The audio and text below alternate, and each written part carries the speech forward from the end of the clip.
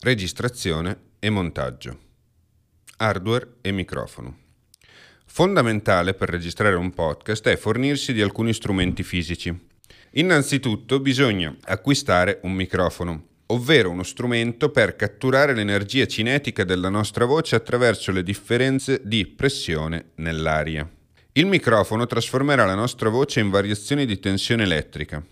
In base al modo in cui questa trasformazione avviene si distinguono due tipi di microfono, quello dinamico e quello a condensatore. Il microfono dinamico è il tipo di microfono più utilizzato, lo si può notare soprattutto nei concerti live. Una membrana metallica, chiamata diaframma, cattura la nostra voce e trasmette le sue vibrazioni ad una bobina inserita in un campo magnetico. L'induzione elettromagnetica farà sì che la nostra voce venga trasformata in segnale elettrico.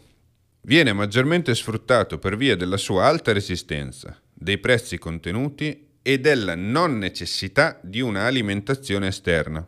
Basta infatti collegarlo ad un mixer o a una cassa attiva.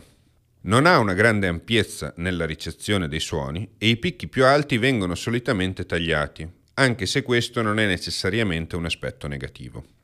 Il microfono a condensatore è uno strumento molto più fragile, ma anche più preciso. Composto da una lamina in metallo, il diaframma, posizionato davanti ad un cilindro chiamato elettrodo posteriore. Insieme fanno il condensatore. La bassa massa del diaframma lo rende più leggero e quindi migliore nel seguire il cambio della pressione della voce. Un'ulteriore differenza è la necessità di una alimentazione esterna che può essere fornita da un mixer o una scheda audio, ovvero uno strumento che trasforma il segnale analogico in digitale.